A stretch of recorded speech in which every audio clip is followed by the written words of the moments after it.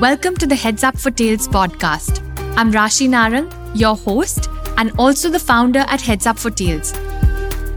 I know that the relationship you have with your pet is one of the most fulfilling kinds of love that you can experience.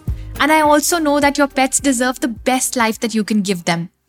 This podcast is dedicated to understanding our pets better so we can enrich their lives. And each week, I'll be sharing my learnings as well as bringing on experts to give us more insight on pet care, nutrition, grooming, training, and more for both dogs and cats at every life stage. I hope you find great value in this podcast and it helps strengthen the bond that you have with your pet companions.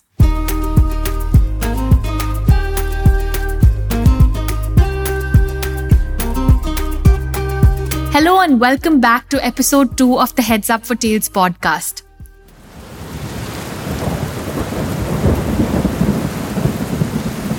We're right in the middle of the monsoons, and those dark grey clouds bring respite from the heat. However, with every season, pet care does change a little. During the rainy season, our doggies come home with wet, muddy paws and damp coats, walk routines get disrupted, and outdoor play is limited. So how do we keep our pets happy and healthy through the monsoon? From one pet parent to another, here are a few things that I find helpful.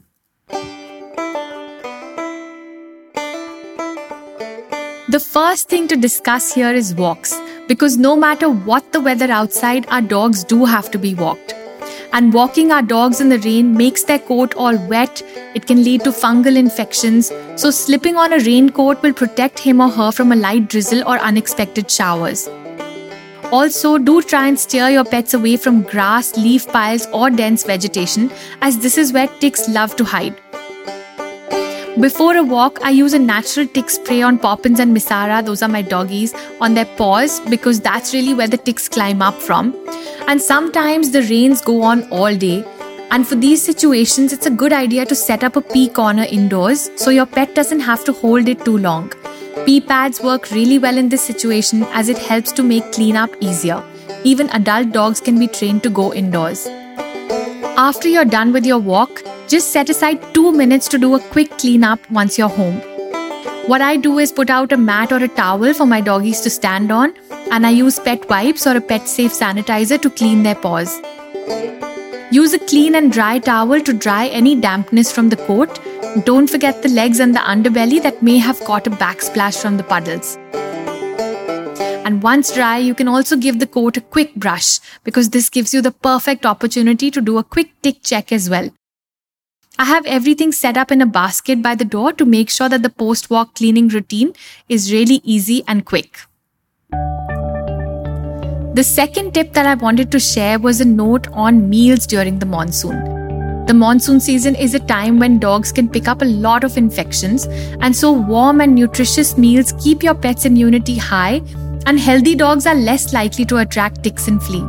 Stick to meals that are light on the tummy and have enough fiber to keep the digestive system happy. Keep bowls clean to avoid tummy upsets. And also, some dogs just cannot resist eating junk off the street, so do pay attention on their walk.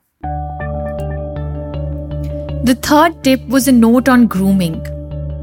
With the sun constantly hiding behind a cloudy sky, it can become tricky to give your pets a bath at home.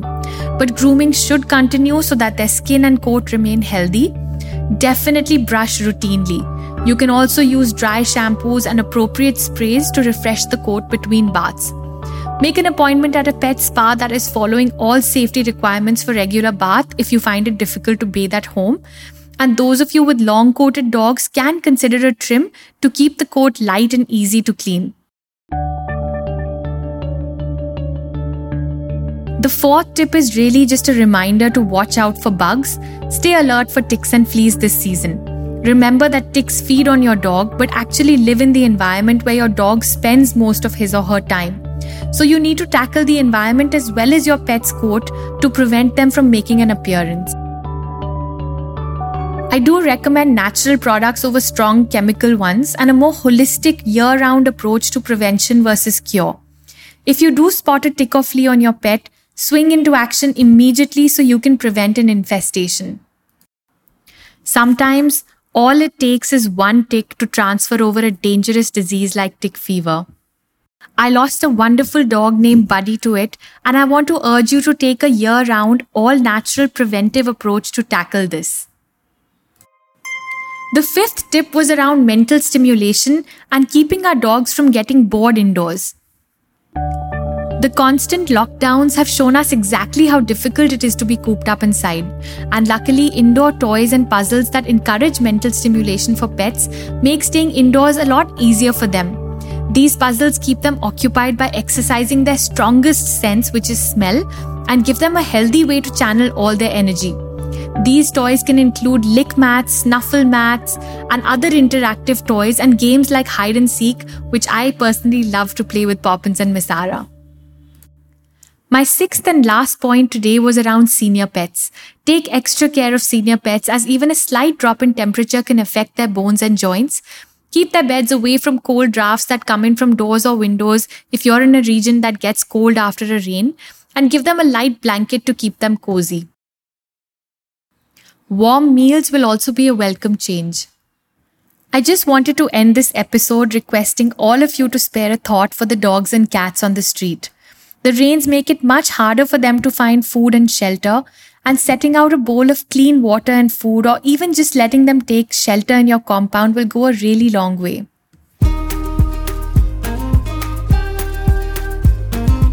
Thank you for joining us today on the Heads Up for Tails podcast.